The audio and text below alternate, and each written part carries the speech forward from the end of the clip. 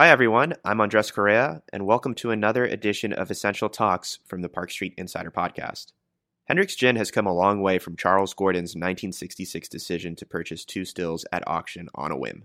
It was 33 years later that he tasked current master distiller Leslie Gracie with creating a quintessential English gin. Now owned by William Grant & Sons, the brand is a global phenomenon and a staple of on-premise bars and restaurants everywhere. In this episode, you'll hear from Murish Orita, the global brand director for Hendrick's Gin. Recorded at Barcom in Berlin, Murish breaks down the brand's activation strategy and talks about the efforts Hendrick's has made to connect with the bartending community. He also goes into the backstory behind the creation of some of their most iconic products and the golden rules that guide him when activating the brand.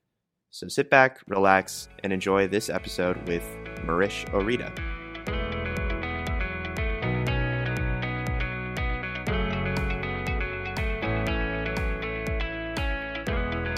I am Murish Orita, the Global Brand Director for Hendrick's Gin, and it is part, for those who aren't familiar, it's part of the William Grant & Sons family, which is a privately owned fifth-generation company of distillers. So, when I was thinking of coming over for today and standing up in front of, world's best bartenders and bar owners, I find it quite odd, but also an honor. So, an oddity in the sense of it being quite appropriate for Hendrick's, but for me, I'm personally fourth generation in the drinks industry. My grandmother inherited a bar.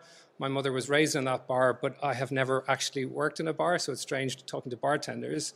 The other reason is normally for these kind of events, for a BCB gig, it would be for one of our ambassadors to talk about. So either Ali, our global brand ambassador, Tim from our distillery, or Coco here in Germany. And I will try and do some justice to what they can do at an incredible value.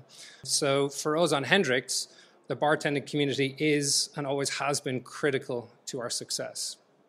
So for us and for me on Hendrick's, being responsible for such a prestigious brand, I'm very conscious of three golden rules that I've set for myself. One is to respect the distiller, the second is to respect the liquid, and the third is to respect the bartender.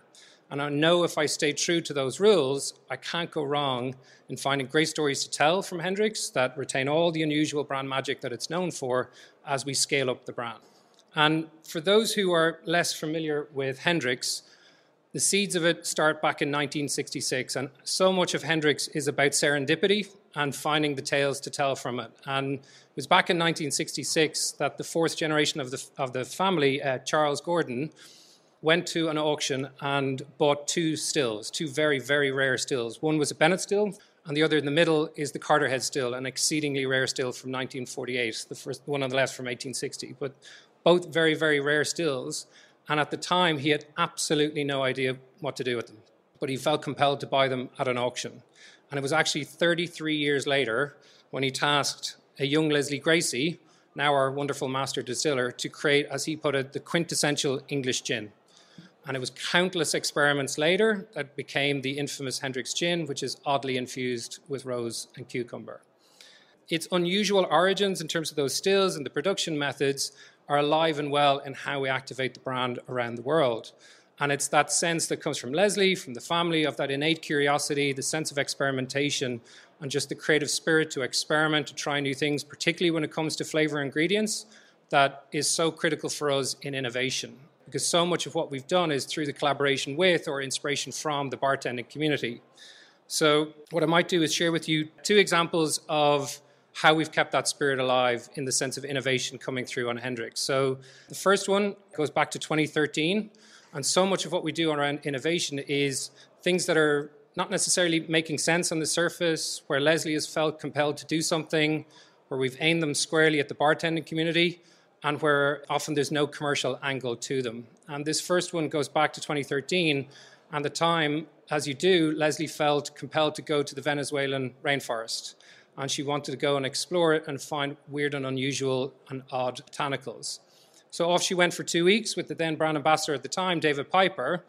At great personal risk, we had an expert explorer with her called Charles Brewer and an expert botanist in Francisco de Lacio, and they went into the jungle and explored, and there was one particular botanical that really caught her senses, and it was known locally as scorpion tail.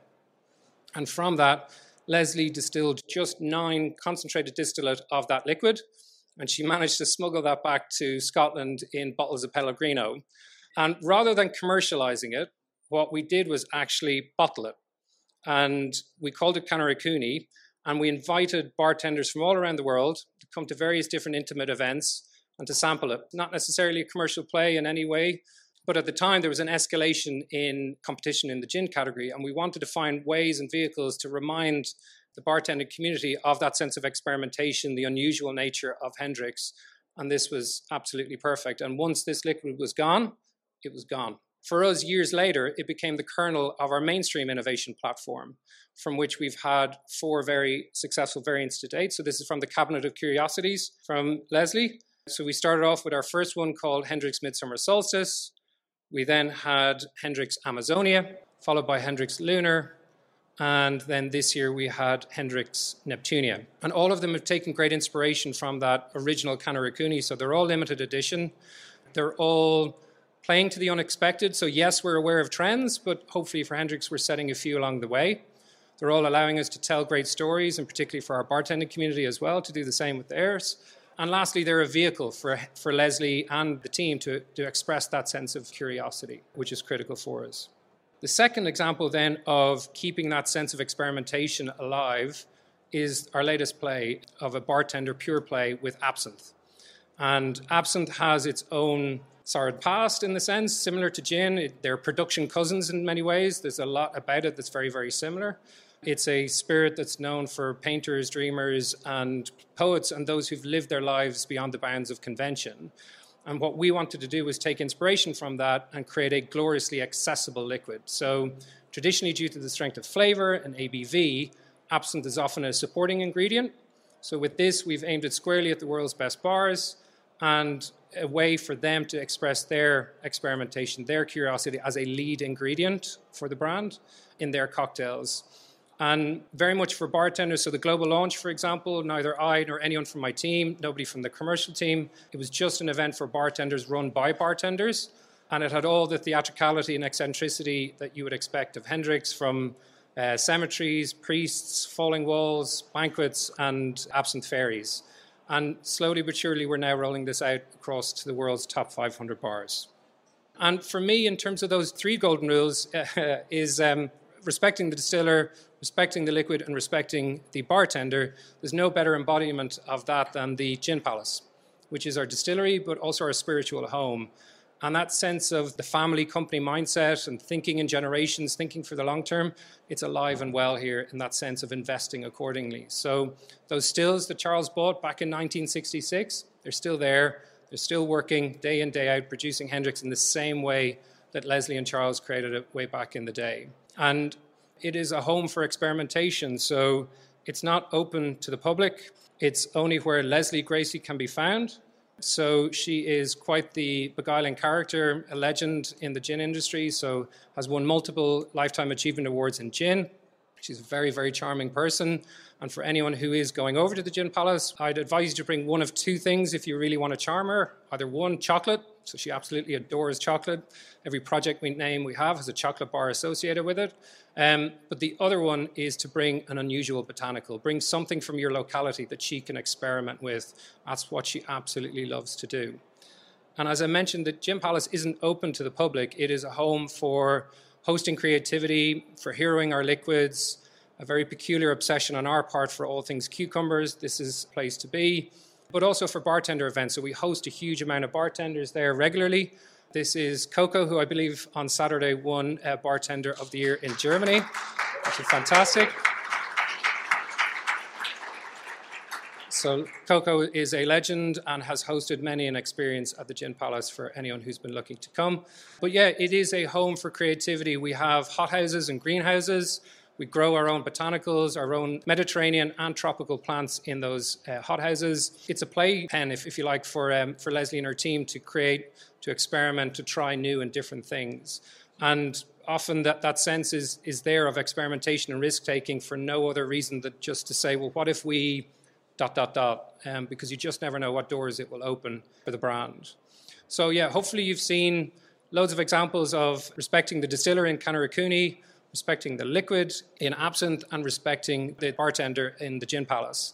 And hopefully you've seen examples of that unique and eccentric brand personality, the brand magic that is Hendrick's, is alive and well. And all of those things are ways to create value way beyond any conversation on price ever will.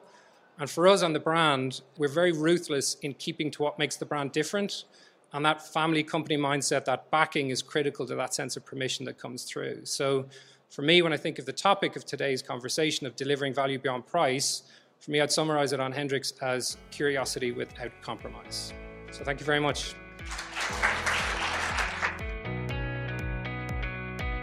Hi everyone, it's Emily again. We really appreciate you tuning in for this episode and hope you found it valuable. This podcast is produced by Emmett Strack and co-hosted by me, Emily Pennington, and Andres Correa. If you like the show, we'd love to hear your feedback. The best way to do that is to give us a rating or leave a review on your preferred platform. If you're interested in getting involved with the podcast, send us an email at psu@parkstreet.com, which is also listed in the show notes. You can find more educational materials on our website, parkstreet.com, or YouTube channel, search Park Street University.